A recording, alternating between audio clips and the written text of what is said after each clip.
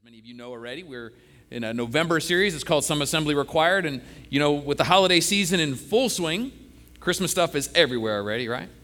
And because we know that November starts the holidays and we're going to be getting together, we're going to be assembling with family and friends, we thought this would be a very appropriate time to talk about assembling and not only during the holidays with our friends, but the importance and the nuts and bolts of community and what it looks like as a follower of Jesus to be part of the body of Christ. We feel like it's really important that we understand that that's part of our mission. It's the mission of the church, but it should also be our individual mission too, and figuring out what it looks like to be part of community. And we have a text verse that we've been using every week this month that we're going to continue with again today. In fact, as we always do, if you would please stand with me just in honor of reading God's word. It's actually scriptural to stand for God's word. It's not a requirement, but it is a great thing to do. If we can stand for the flag, I think we can stand for God's word. Amen.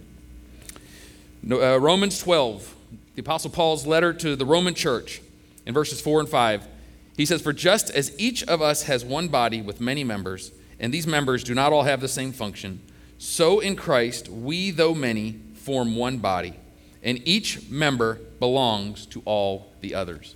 That's the part that we have highlighted there, is that we belong to each other, that we are meant to be part of the body, but we're not meant to be just doing our own thing, but we actually do belong to each other. The first week we talked about the why of community. Last week we talked about what we bring to community, which, if you remember, those three things that it's important that we bring to community are integrity, transparency, and authenticity. It's what the world needs to see in the church, but it's also something we need to see in community. Today we're going to talk about what we give in community as part of the body, what that looks like to give of ourselves in community. So would you pray with me, please?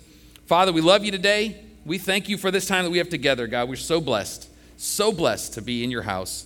And Lord, I thank you for the privilege it is to come and bring the word this morning. And I pray that you would speak through me, Lord, in spite of me, and that you would do your work in each one of our hearts, Lord. And as we have prayed many times today, that no one would come into this place without experiencing a touch from you. And we just give you all the glory, God. Would you do your work in our hearts today? It's in Jesus' name we pray. And everyone said, amen, amen. Before you're seated, look to someone and say, pay attention, this is going to be good. And we're saying that in faith. Amen. And you need this. Okay, so today we are talking about the importance of being given to community and how that looks for us as followers of Jesus. How many of you know that healthy community is hard? To achieve healthy community, it takes a lot of work, right? And the reason for that is because anything that involves human beings, which is basically everything, is going to have tensions that we have to deal with. There's going to be opportunities for growth in our life. Anything that has humans, because we are humans. And we have the Spirit of God in us as followers of Jesus. But that Spirit of God doesn't always get his way in our life, does he? Sometimes we get our own way. And so we bring tension into community. And so it's hard work to have healthy community. And for as much as the godly characteristics that we exhibit help to build healthy community, the ungodly characteristics in our life, and we all have them, no matter what kind of facade we try to put forward, all of us have things in us that we're still working through, right? Those ungodly characteristics can do much to tear down community, healthy community, and bring toxicity in community. But anything worth having is worth fighting for, right? Right? Amen. Anything worth having is worth fighting for. So the way we approach community is of utter importance in our life. For the purpose of my message today, I've kind of boiled it down to two different types of people in community. When we're talking about community today, we're talking about the body of Christ, okay? Being connected to the body of Christ. You're a follower of Jesus, and you are part of his body. If you're part of New Hope, you're part of this body, okay? And what it looks like, there's two different types of people that come into the body of Christ. There are contributors and there are consumers. And the contributor would come into the body of Christ, want to be part of community, and they would have this mindset of what they can bring to community. Not only what they can get, which we all receive when we come into community, there's a blessing that comes with that, but also the part that they can play. Knowing the contributor knows that I have a part to play, that I am part of the solution. I am the answer for somebody. I can give a timely word in a moment, or I can do something that can be a blessing to somebody else. That's what a contributor is. The consumer, on the other hand, comes into community with the attitude more of what they can get, of what is in it for me. You can compare it to the idea or the mindset of a customer. If we come into community as a consumer, we're coming in as a customer. And a customer's mindset when they go into a store or anywhere is, what is this place going to do for me? What are they going to do to bless me? What are they going to do to show me they care about me to earn my business, right?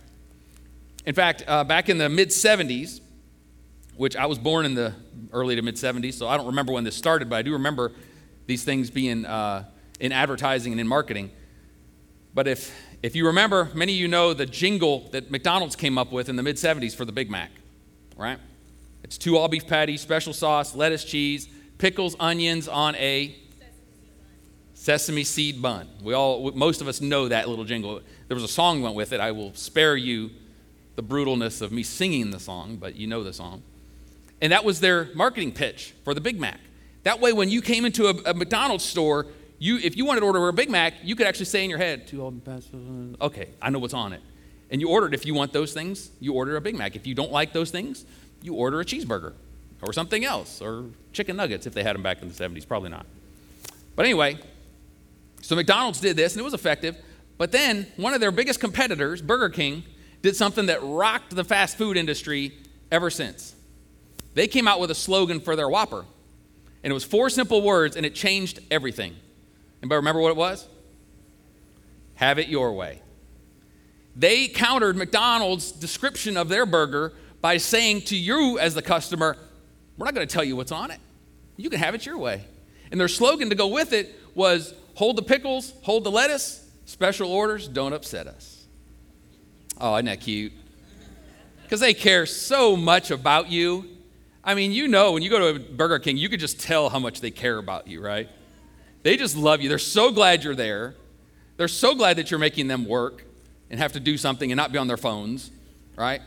They want to give off this impression that we just care about you so much, we just want you to be happy, which is a lie from the pit of hell. They don't care if you're happy. They want your money, which is fine. That's the open market, free market system. It's a good thing that they're competing for our business. Amen? Nothing wrong with that. We like that. The problem is that consumer mentality, because see, with this, the consumer was king.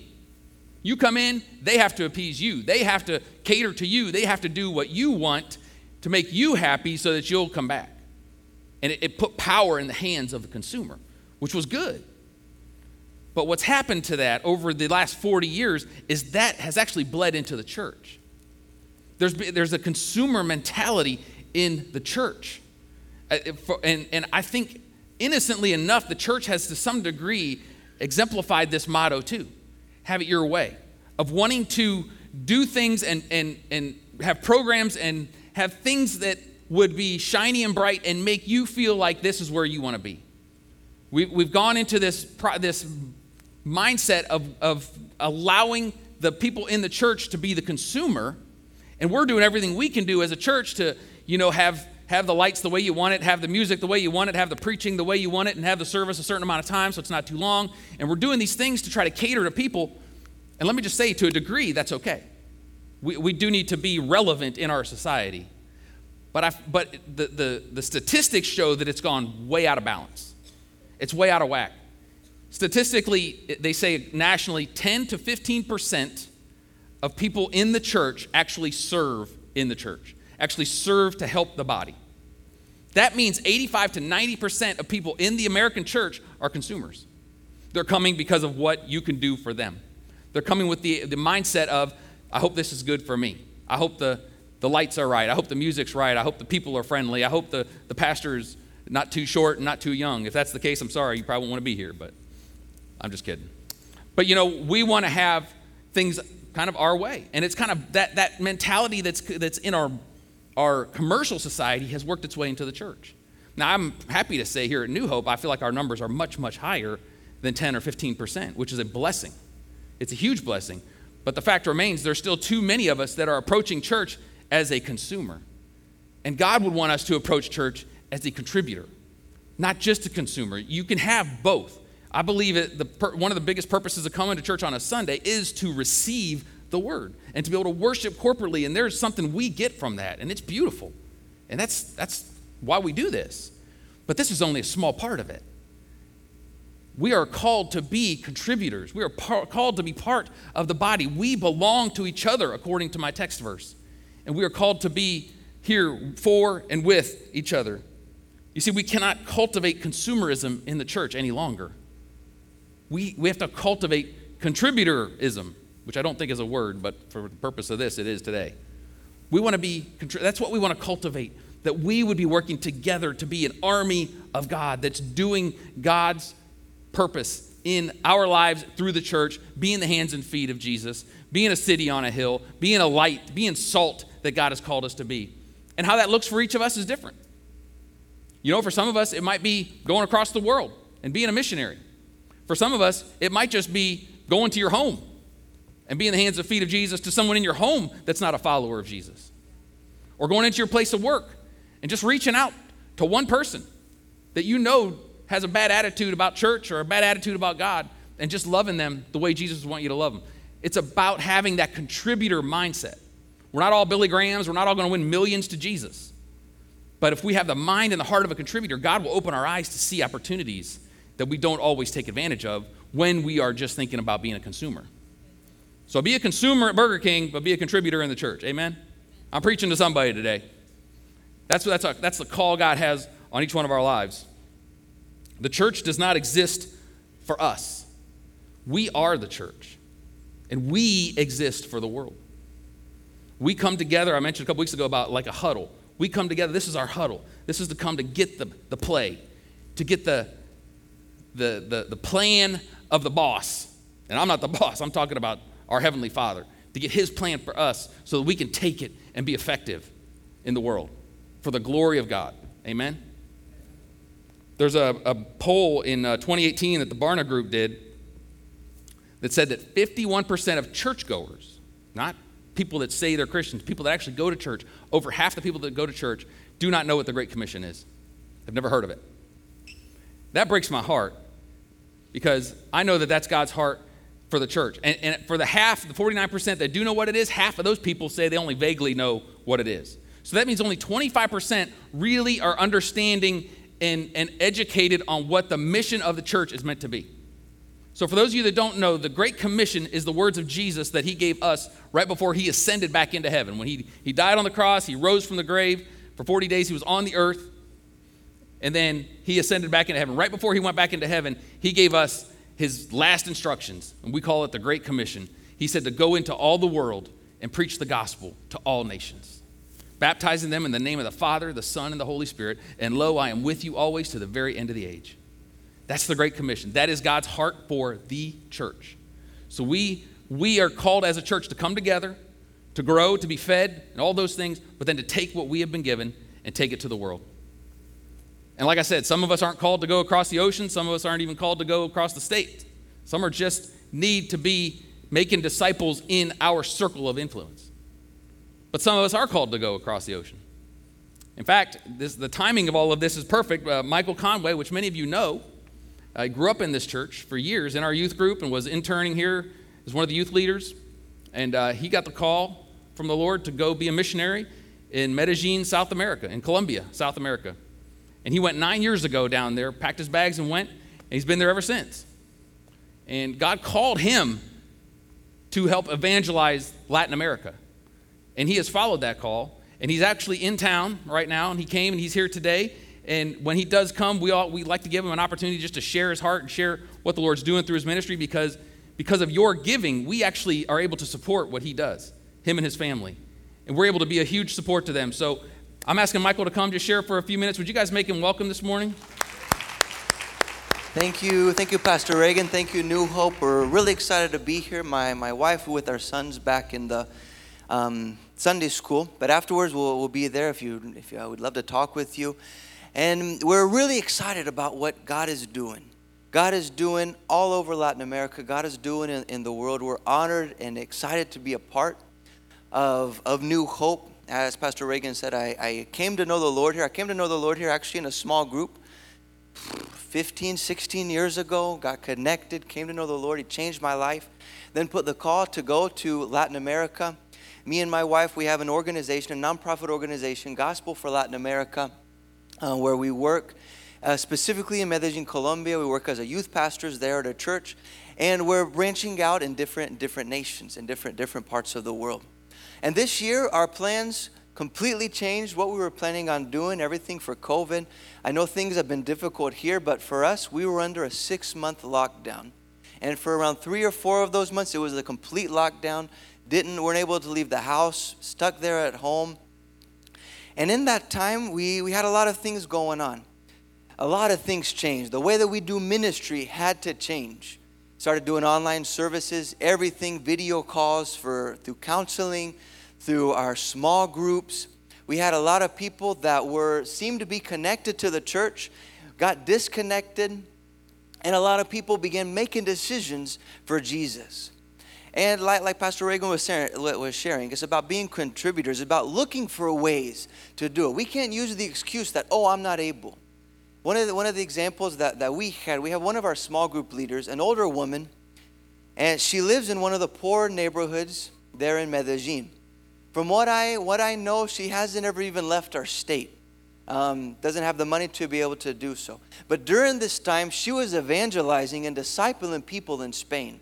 And she has disciples in Spain now because she got connected, because she took the initiative, said, I'm able to do this. The Lord is opening up some doors.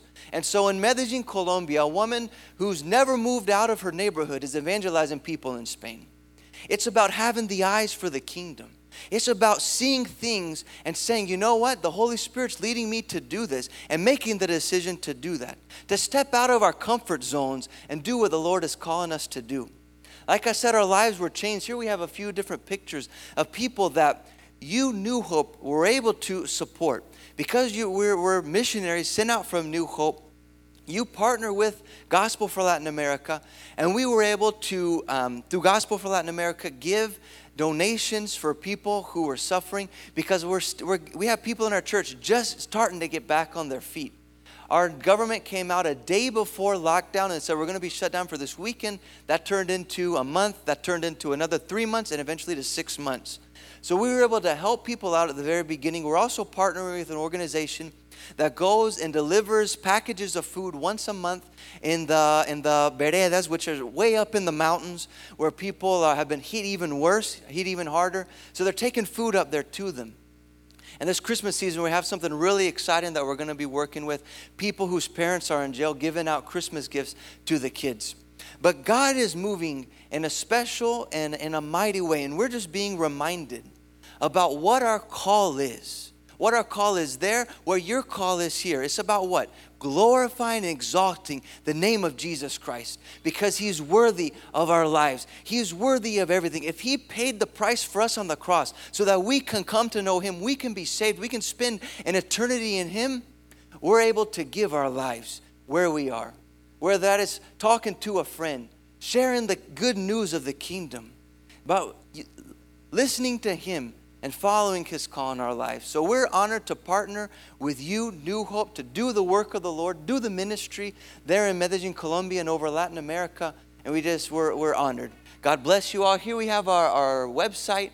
Or afterwards, we'd love to get connected with you through social media to share updates constantly about what the Lord is doing. God bless y'all. Thank y'all. Thank you, Michael. Amen. And it is because of your consistent giving that we're able to help and support Gospel for Latin America with Michael Conway and his family, and Ben Johnson and 1040 Hope that we do, and the Bridge Ministry here, and iCare, which helps get women out of human trafficking. All those things are all because of you guys and your giving. And I'm constantly blown away by the generosity of this church, and so thankful for your generosity to help us fulfill the Great Commission. Because that's one of the criteria that we have as a church. If we're going to support any ministry, we want to know that they are working to fulfill the Great Commission, that they are helping to glorify God and to expand His kingdom. And we could say confidently that is what Michael and Sarah and their family are doing. So God bless you guys. So good to have you today. You know, we have an expectation biblically to be a contributor in our life. As a follower of Jesus, there's an expectation. And, you know, as New Hope, we want to have an expectation too, that we would be contributors and not just consumers. My dream, my vision for this church is that we would be a church of contributors that have that mindset that we are all part of the solution. All of us. No matter what our issues are, no matter what we're struggling with, that we would be able to still be used by God. Every one of us is able to be used by God. He doesn't wait till we're perfect. He doesn't wait till we have it all figured out. It's like saying, I want to make sure, wait to have kids until I have enough money. Well, then you're never going to have kids, right? We all know that. There's never enough money to have kids. And we can't wait till we have it all figured out to be part of the solution, to have the contributor mindset in the church. And, we share the mission of this church all the time because we believe so wholeheartedly in it, and we feel like you guys would want to know too, like, why am I part of this church? Like, where is this church going? The mission of the church tells us where we're going, and our mission is simple. We say it all the time. It is to reach those far from God and to lead people to their next step in a God-first life. That is the simple mission of this church. Everything we do will fall under that heading. But then we also have the vision. The mission is where we're going. The vision tells us how we're going to get there. And we haven't shared the vision as much, but I want to share it with you today just very briefly. We wrote it out so that it's easy to see and understand. But the vision of this church is to connect people to God and others, to grow closer to God, to give who we are and what we have, and to build God's kingdom in our communities. That is the vision of this church. That is how we're going to get to what our mission is, to reach people and to lead people into their next step. And we would ask you to be part of the vision of this church too. This vision is not just for the super spiritual and the super mature and the ones that know how to pray in King James. Okay? It's for everybody. It's for anybody that would call themselves a part of this body. We connect people to God and others. We can't know God, or we can't be a vessel that God want to use unless we are participating, unless we're being known and connected to the body. To grow closer to God, you can't give what you don't have. And if we want to help people get closer to God and grow, we have to be growing too. We don't have fruit to give if we don't have fruit ourselves. A tree doesn't produce fruit unless it is grown to a place where it can handle the fruit, right? And so that's what we feel God has called us to do, to give who we are. Every one of us has a gift, as I've said earlier, that is effective and good for the body of Christ, and then to build God's kingdom in our communities, to make an impact in your community, to make an impact in the lives of those that God has put in your life, because you have something to give them. We all do. So what I want to give us today as my 3 points, I want to give us 3 characteristics of a contributor, because I think there are 3 things that stick out more than any other of what it looks like to be a contributor in the body of Christ and in the kingdom of God. And the first one is that it is imperative and it is foundational that we are kingdom-minded. We have to be kingdom-minded if we're going to be a contributor in the body of Christ. We can never be effective in community without this, because community is about the kingdom of God. So we're not coming into a community to be part of any other kingdom except His. And so it's imperative that we have the mind of Christ, that we are mindful about His kingdom and not our own. If we're like this, we understand that our purpose is to reach a world that desperately needs Jesus. That's our purpose. Once we have become a follower of Jesus, once we become a Christian, our purpose is to grow in our relationship with Him and to experience Him in our life, but then it is to use that to reach a world that desperately, desperately needs Him. And you see, a consumer's attitude towards the body of Christ would not be to necessarily be kingdom-minded, but they would think that it would be everybody else's job to help build God's kingdom.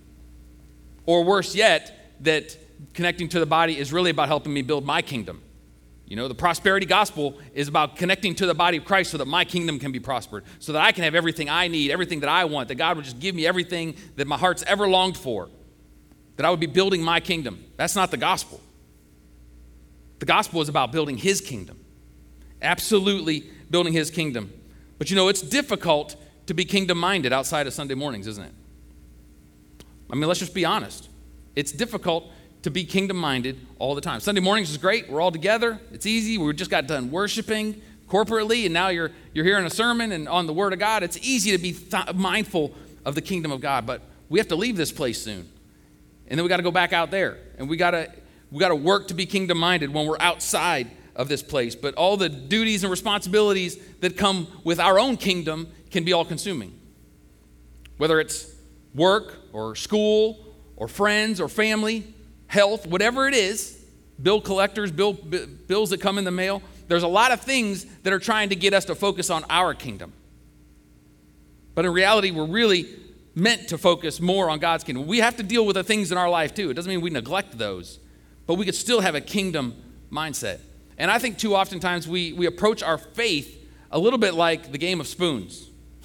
Now, I'm sure most of you know about the game of spoons. Some of you probably played it.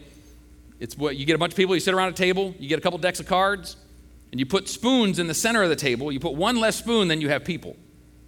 And you start passing cards around the table. And the first person that gets 4 of a kind in their cards, I think it's 4 of a kind, 3 or 4 of a kind, the first person that gets that in their hand gets to grab a spoon. And when that person grabs a spoon, it's a free-for-all from there on out, right? Everybody gets to grab a spoon then. And one person's going to be left without a spoon, and that person gets a letter, S. And if you spell out spoon after so many rounds, you're out of the game. Now, this game is not a team sport. It is all about you and you alone. And it's actually pretty dangerous. It can get a little violent. In fact, I really don't play anymore because there's a bit of an urban legend out there that I may have knocked over a pregnant woman going for a spoon one time. Now, I cannot confirm or deny that actually happened. But I can confirm that woman, the baby was born and the baby's fine. So it's okay. But it does get pretty aggressive because once the first spoon is taken, it's a free-for-all, and spoons can go flying. I've seen spoons bent in half and twisted and things done to spoons I didn't know could be done. But here's the thing. The thing about spoons, when you're playing, there's no better feeling than getting that first 4 of a kind, knowing you're the one that gets to grab the first spoon because you know you're going to get yours, right? And so what you do is you grab that spoon and you hold it real close to your chest and you sit back and watch the melee. You watch everybody else scatter and scamper for spoons. But you've got yours, and you're good. And you're just watching everything unfold. And I think oftentimes we approach our faith that way. That we get our faith. We receive our salvation. We know our names are written in the Lamb's Book of Life, that we are followers of Jesus, and that we are good to go. That if I die today, I know exactly where I'm going, praise God. And we hold that faith close to us, and we kind of lean back and watch everybody else deal with what they're dealing with. And we kind of hope, we can root for them, like, hey, I hope you get a spoon, but we're not really going to do anything to help them get a spoon because I've got mine, and that's what I need. And we're rooting for you, but we're not going to do anything about it. We're actually going to just let you guys scatter and figure it out on your own. And if we approach our faith that way, that is what a consumer-driven mindset looks like in the church. Like, I've got my faith now, I want to be blessed, but I'm not really going to do anything else to make sure anybody else gets a spoon or anybody else gets to receive their faith. Like, if they want to accept Jesus, they should be able to. There's a church on every street corner. It's their responsibility. I can't talk to them because if they wanted to, they'd come to me.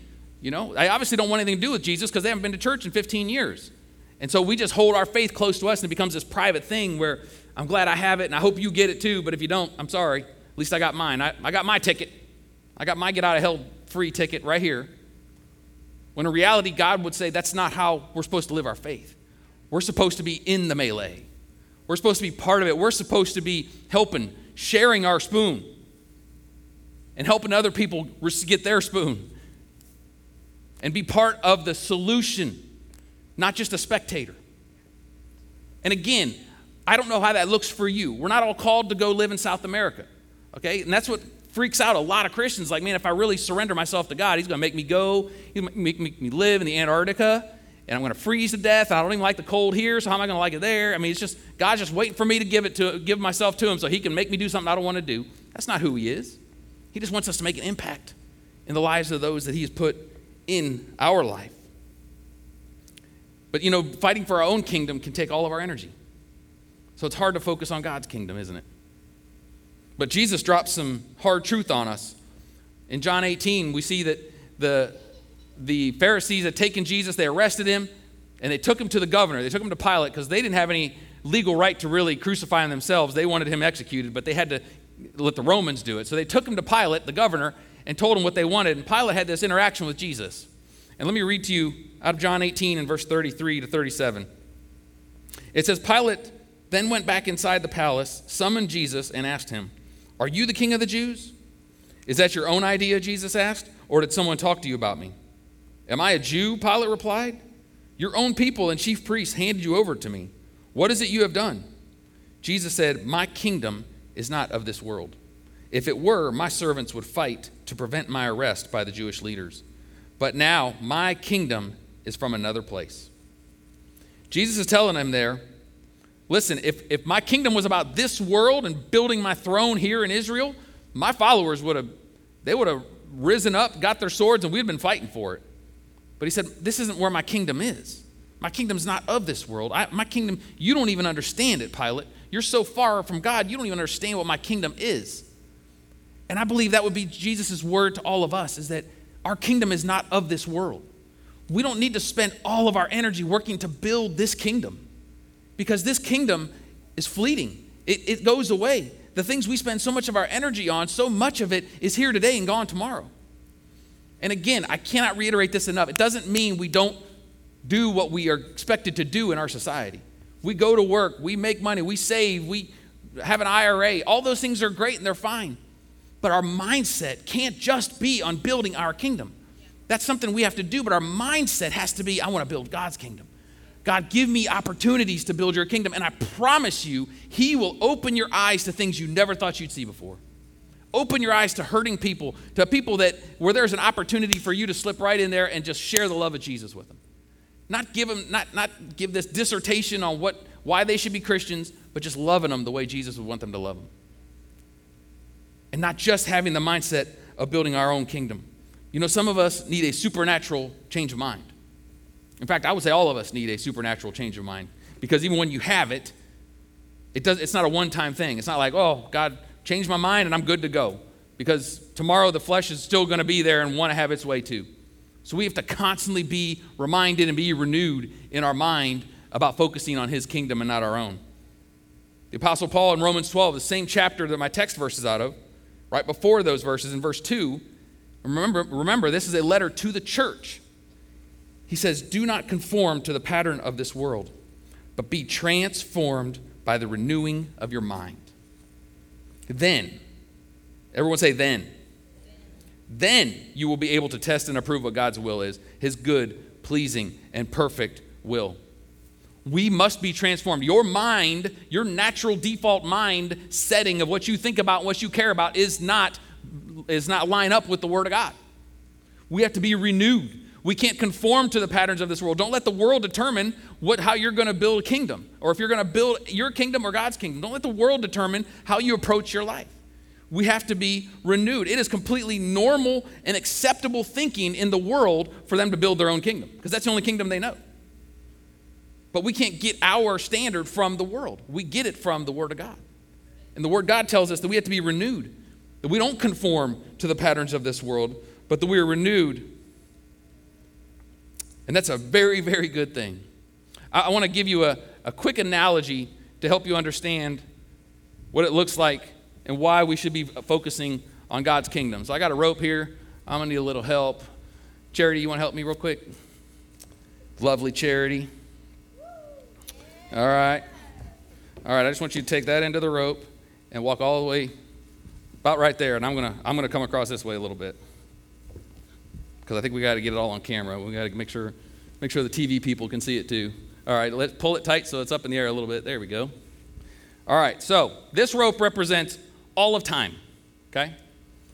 And all of time, and this piece of tape right here at my hand, this is the time of your life, okay? So this is your place in the timeline of eternity and time that ever existed. This is where we are today. This little piece before the tape, this is the time before our life. So this would be from Adam to today, okay? So about 6,000 years or so. We got this amount of time. Your time, your life is exemplified by this piece of tape, just a small, in fact, if it was really proportional, this piece of tape would be a lot smaller, but you wouldn't be able to see it, so I had to make it a little bit bigger. But this represents your life. And then all this from here all the way to Charity, that represents eternity. Now you look at that gives you just a little bit of perspective of what the timeline of life really is. You know, the Bible tells us that our life is here today and gone tomorrow. It's a mist. It's just a vapor. And you get a little better picture of that when you look at a piece of rope like this. And frankly, if we were really going to talk about eternity, Charity would have to be over there in Atlanta somewhere at the end of the rope. because eternity is forever. Atlanta's not even far enough. We'd have to wrap around the world a few times. But obviously, we don't have enough money to buy that much rope. So you got to go with what we got. And when you see this, you see we fixate and focus all of our time on our kingdom sometimes, when in reality, it's here today and gone tomorrow. And what matters is all of this. Now, this isn't insignificant, this time you have. This is the time you have to determine the rest of this, right? And I'm talking about the time we're going to spend in eternity with Jesus. It is determined by how we live this life. Okay, now there's another branch that would come off of this that would go a little further south if we don't receive Jesus in our life. Amen? It's important that we come to Jesus, that we give him our heart and give him our life, and we enter into salvation, which is what he intended for all of us. But even at that, the Bible is very clear that there's a second judgment that's about our works, that determines our rewards, whether or not we focused or had a kingdom of God mindset in our life. It matters, church. It matters.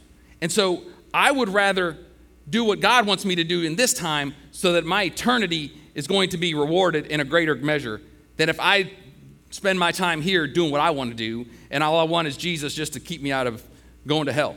And I just want salvation. And this helps us see just a little bit of what it really should matter to us in our life, that having a kingdom mindset, because God's kingdom is all about this, having his kingdom in eternity, and making sure that we don't spend all of our time just focused on our own life, because it really, in the scheme of things, is fairly small and short compared to our eternity. Amen? All right, thank you. Thank you, Charity. Give Charity a hand. Thank you for helping me. Appreciate that.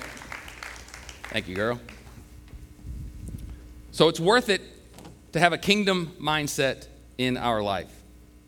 So I mentioned that it's important that we renew our mind. That's how we're going to have a kingdom mindset. You may feel like, yes, I'm committed to that. I really want to do that.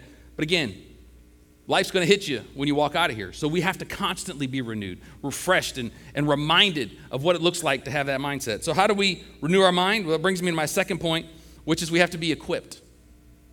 We have to be equipped in the body.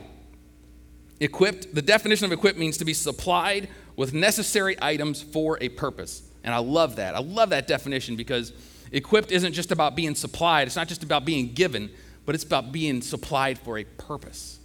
If you're being equipped, you're not just keeping it and hoarding it. That's what a consumer would do. A consumer would want to be part of the body and get as much as they can get and kind of hoard it. Hold on to the spoon, because that's all they really know. Not necessarily they don't care about people, but that's just all they know. But somebody that's a contributor is going to receive it for a purpose to be used by God to glorify God and further his kingdom. That's what being equipped really looks like. How many of you know it's much better to go into a situation feeling like you're equipped than not feeling equipped, right? When I was thinking about this, the first thing I thought about was taking a test. Youth, you guys going to school, you're taking a test, and you got a big exam Monday morning, and Sunday night you spent 4 hours studying for this test, and you are ready. When you go to school on Monday morning, you're going in with your shoulders back and your head up, right? You can't wait to get the piece of paper, the test from the teacher, because you know you're going to nail it, right? Well, the opposite is also true. If you didn't study because you got swept up in Instagram and TikTok and forgot about studying until it was too late, and you go to take your exam and you haven't studied and you're not equipped, that's a whole different feeling, isn't it? Being equipped is huge. We don't want to go into situations being unequipped. If you think about a military, you think the Army's they're gonna equip their soldiers to go into battle. They're not equipping their soldiers just so they can stand there and talk about how much they know about battle. They're equipping them for the process of going into battle. They would never send them into battle unequipped, right? We have to be equipped because we're in a battle too. We're in a spiritual battle. We've established that. We are in a spiritual war. The Bible's very clear, Ephesians 6. Our battle's not against flesh and blood, but against the enemy, basically. So we're in a battle too, and it's important that we are equipped. And people that have the contributor mindset, we're going to want to be equipped because we're going to want to replicate ourselves. We want to be filled and given the things that the blessings and the equipping that comes from community so that we can replicate ourselves. That's discipleship. So that we can be part of the solution. We can be part of the answer. That we're not just keeping what we've got, but we're taking it and giving it to others. And you know, the church's job is to equip. My job is to equip you. We've talked about this too. The purpose of the fivefold ministry that's in the church, the local church, is to equip the saints for the work of the ministry. It's our job to do that. And we feel like we want to do a great job. We want to do better. In fact, Joy and I, most of our conversations about the church are about how we can better equip people, because that's a passion of ours. You know, we get you on a Sunday morning for a couple hours, but there are 168 hours in a week, if my math is right. And that means you got 166 hours that aren't with us. But we want to be able to equip you, and we've even got some vision for how that can look moving into 2021. We're going to be sharing that after the new year, that I believe the Lord's given us to be able to help equip you to be what God has called you to be, the hands and feet, to be contributors, not just consumers. But you know, we also have to be self-feeders, because as much as we want to equip you, you still have more time away from us than you do with us. So we have to be self-feeders in those other 166 hours that we have that aren't in the church building, right? So what does it look like to be a self-feeder? It means you have to stay in the Word. Amen? It means this thing should be the most important book in your whole repertoire.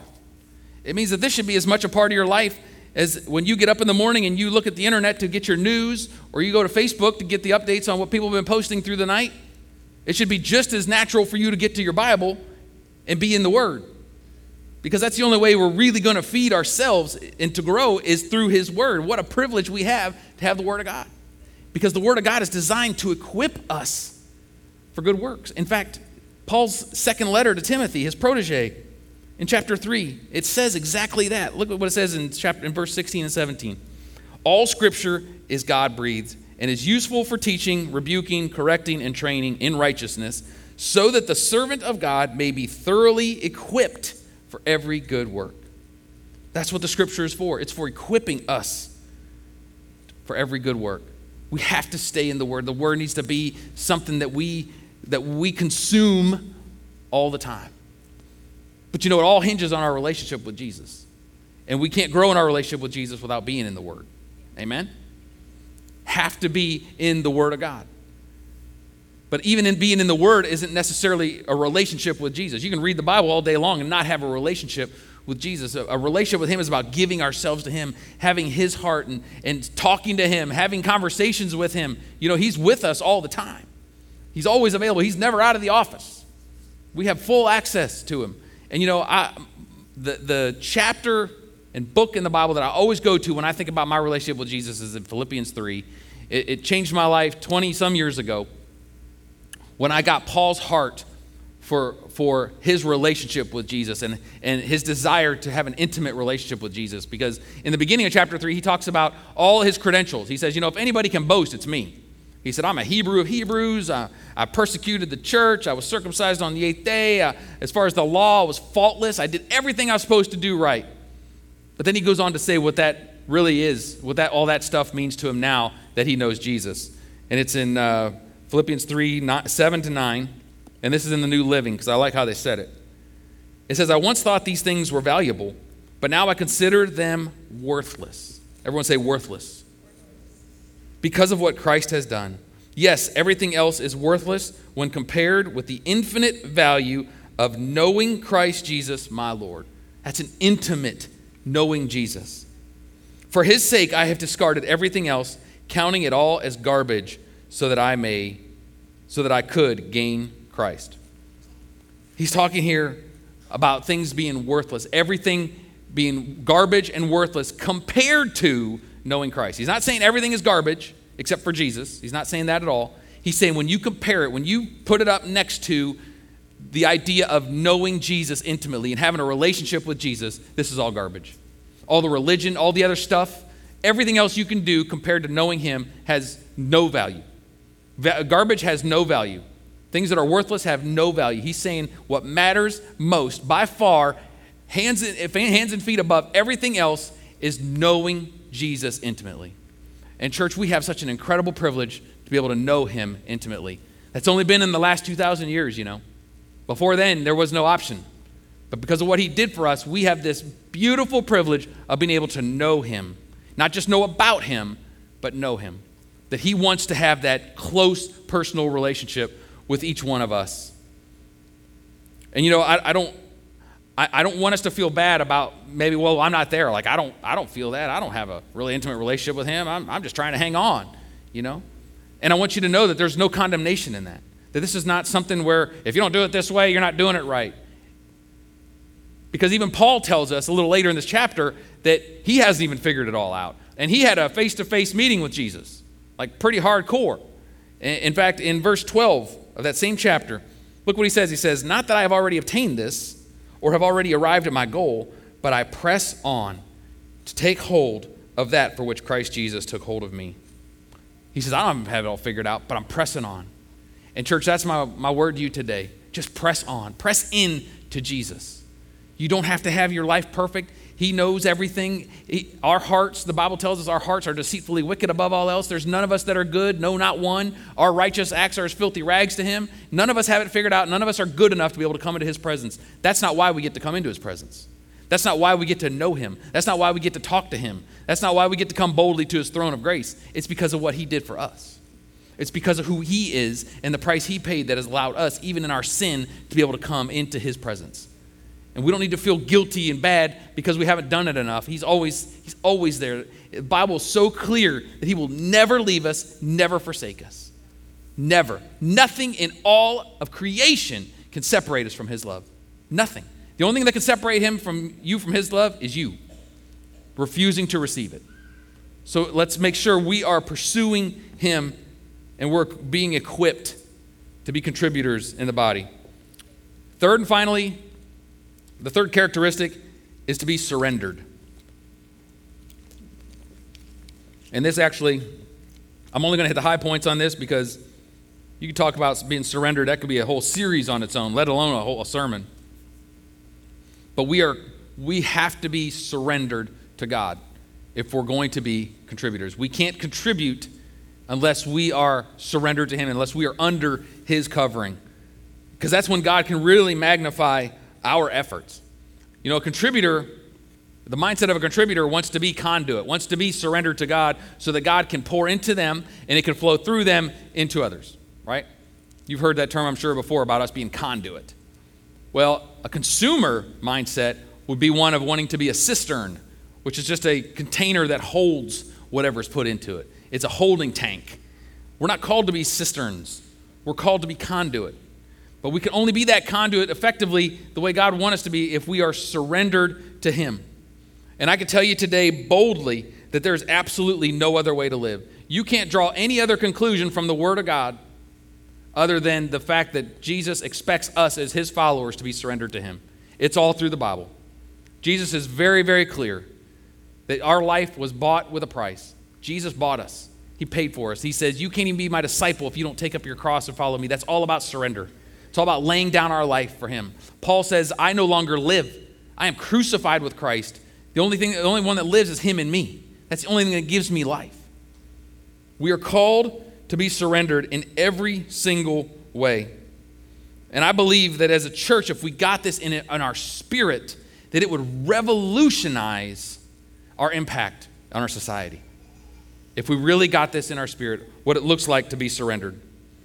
Look at what Paul said in 2 Corinthians 3, verses 17 to 18. He says, now the Lord is the Spirit, and where the Spirit of the Lord is, what? There is freedom. And we all, who with unveiled faces contemplate the Lord's glory, are being transformed into his image with ever-increasing glory, which comes from the Lord, who is the Spirit. You want to know what real freedom looks like? It looks like being transformed. It looks like being transformed into his image. That's what real freedom is. Some people think freedom is just being able to do whatever we want. Well, Christ set us free. I can do whatever I want. His grace covers everything. It's good. I'm good. We can just live however we want, and we're good to go because Christ has set us free. It's not really the freedom he's given us. He gave us freedom to live for him. He gave us freedom. The freedom we have is that ability to be completely surrendered to him, to be able to completely trust him that his ways are higher than our ways, that his ways are better, that he is our Father, that he loves us unconditionally, that his plans for us are good, that he's going to work all things out for our good, for those that love him. That, knowing that, gives us the freedom to be surrendered to him. Because to be surrendered to anybody else, there's nobody else in all of the world, no matter how close you are to them, wife, husband, kids, children, best friends, boss, whoever it is, there's nobody else in all the world that you can say with 100% certainty that you could surrender everything to them and they are fully trustworthy. Nobody. Nobody in this world. I would like to think that I'm pretty trustworthy to Joy, but I also know I'm a human being and I'm not perfect. So there's times that I can mistreat her trusting me. Whether it's accidentally or on purpose, doesn't matter.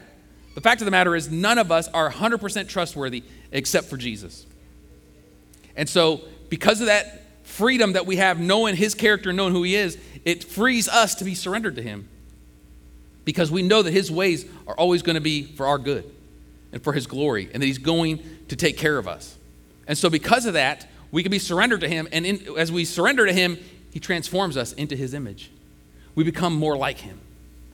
He empowers us. He puts his spirit in us to be more like him. We are constantly being transformed into his image. The longer we live for Jesus, the longer we love Jesus, the more we get transformed into his likeness. Somebody that's been saved for 10 minutes isn't going to have the same character of God as somebody that's been saved for 50 years, hopefully, right? Because we are continually being transformed. We're continually being filled with the Spirit to be able to be empowered to live the way he has called us to live.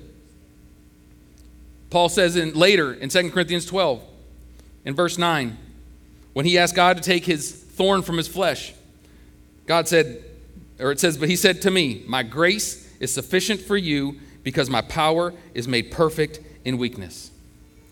I don't think I'm doing violence to the scripture to say, you could say there, my power is made perfect in your surrender. Because we're all weak. It's an acknowledging of that weakness. It's surrendering who we are. It's not the fact that we're weak makes his grace sufficient, because we're all weak.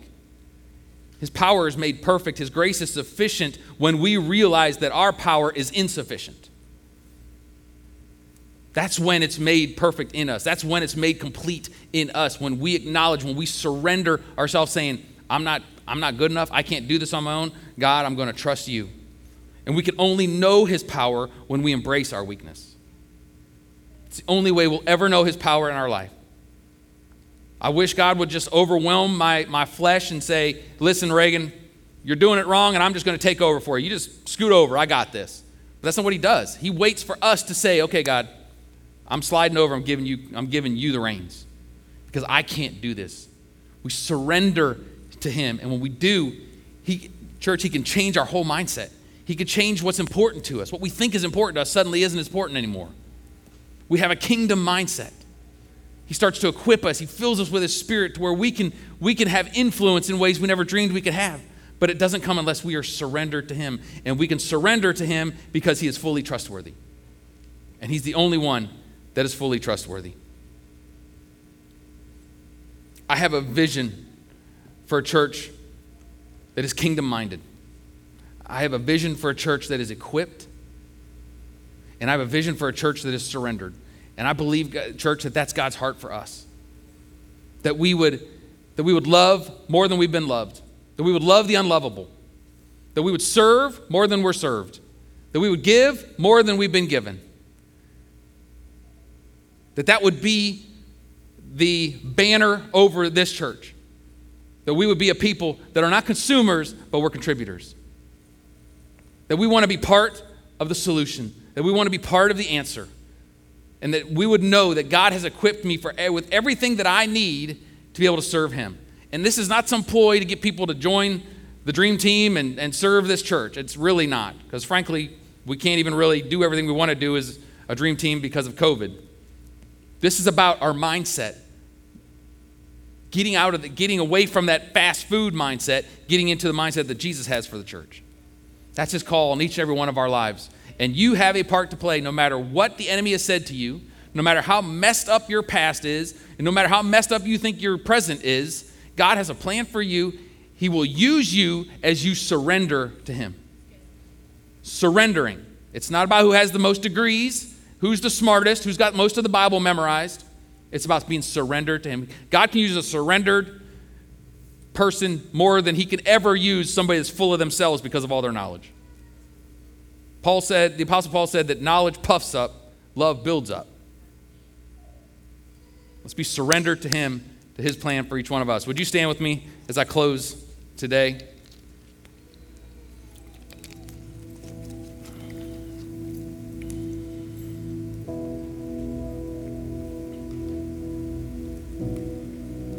I want to challenge you today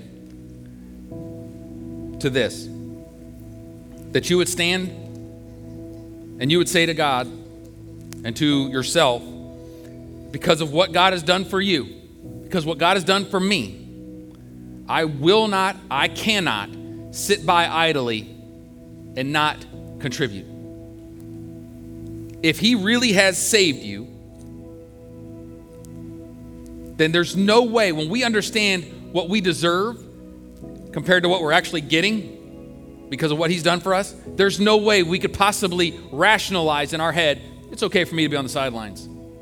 It's okay for me to just come to church and consume. We can't rationalize that. Not scripturally. You might be able to talk yourself into it, because if you compare yourself to other people, then you could probably do that. But we're not called to compare ourselves to other people. We're called to compare ourselves to the Word of God, to let the Word of God set the standard for us in our life, not people, because all of us people are flawed. Let's let the Word of God set the standard for us, that we will be contributors. However that looks, I'm not giving you a 5-point plan of how you can be a contributor in the body of Christ. But I believe God can speak to you as you open yourself to him and say, yes, God, I'm surrendered. I want to have a kingdom mindset. I want you to equip me. And I'm surrendered to your plan. And I lay down my own kingdom. We need to lay down our kingdoms today, church. Lay them down. Again, it doesn't mean we don't go to work tomorrow. Don't text me this afternoon and say, hey, I get the message. I'm quitting my job. Don't do that, please. We still have to do what we have to do, but our mindset is on the kingdom of God. Would you pray with me? Just receive this prayer today. Father God, we love you. We thank you, God, that you chose us. Thank you, Father. It's not by our own merit. It's not because we're good enough. Lord, we even know that salvation comes from us just giving ourselves to you and saying, I'm a sinner and I need a Savior. And Lord, I pray that we would carry that on in our life. That we would say that we need you, God. We need you to renew our mind. We need you to equip us. We need you to give us a kingdom mindset. We even need you to help us surrender. Help us to see, God, that you are trustworthy, that you are faithful, that your word is true. And God, for any of us in this room that have believed the lie that we're not good enough, we're not even good enough for you to love us, that maybe we haven't even received your salvation that you offer us, God. Lord, I pray that lie would be exposed today, that we would receive your love, your salvation, and your forgiveness of our sins. We thank you today that there is no sin that your blood cannot wash away. Hallelujah. We bless you for that today, God. It doesn't matter what it is. Your blood is strong enough. Your spirit that's living in us, God. We thank you today that the same spirit that raised Christ from the dead is in us. And Lord, I pray that we would give place to your spirit. Let you have your way, that you'd be able to change our mind, that you'd be able to speak to our heart, that you'd give us your mindset, you'd give us your perspective, and help us to be strong enough to be weak. We'll give you all the glory, Lord. We give you all the praise, all the honor. Would you seal the work you're doing in our hearts right now by your Spirit? That we would take this with us, God. That we would take this with us, and it would produce fruit in our life, not just today, but moving forward. In the name of Jesus, we believe you for it, God. Hallelujah. All God's people said, amen, amen. Let's give God a hand clap of praise today. He's worth it. He's worthy of it.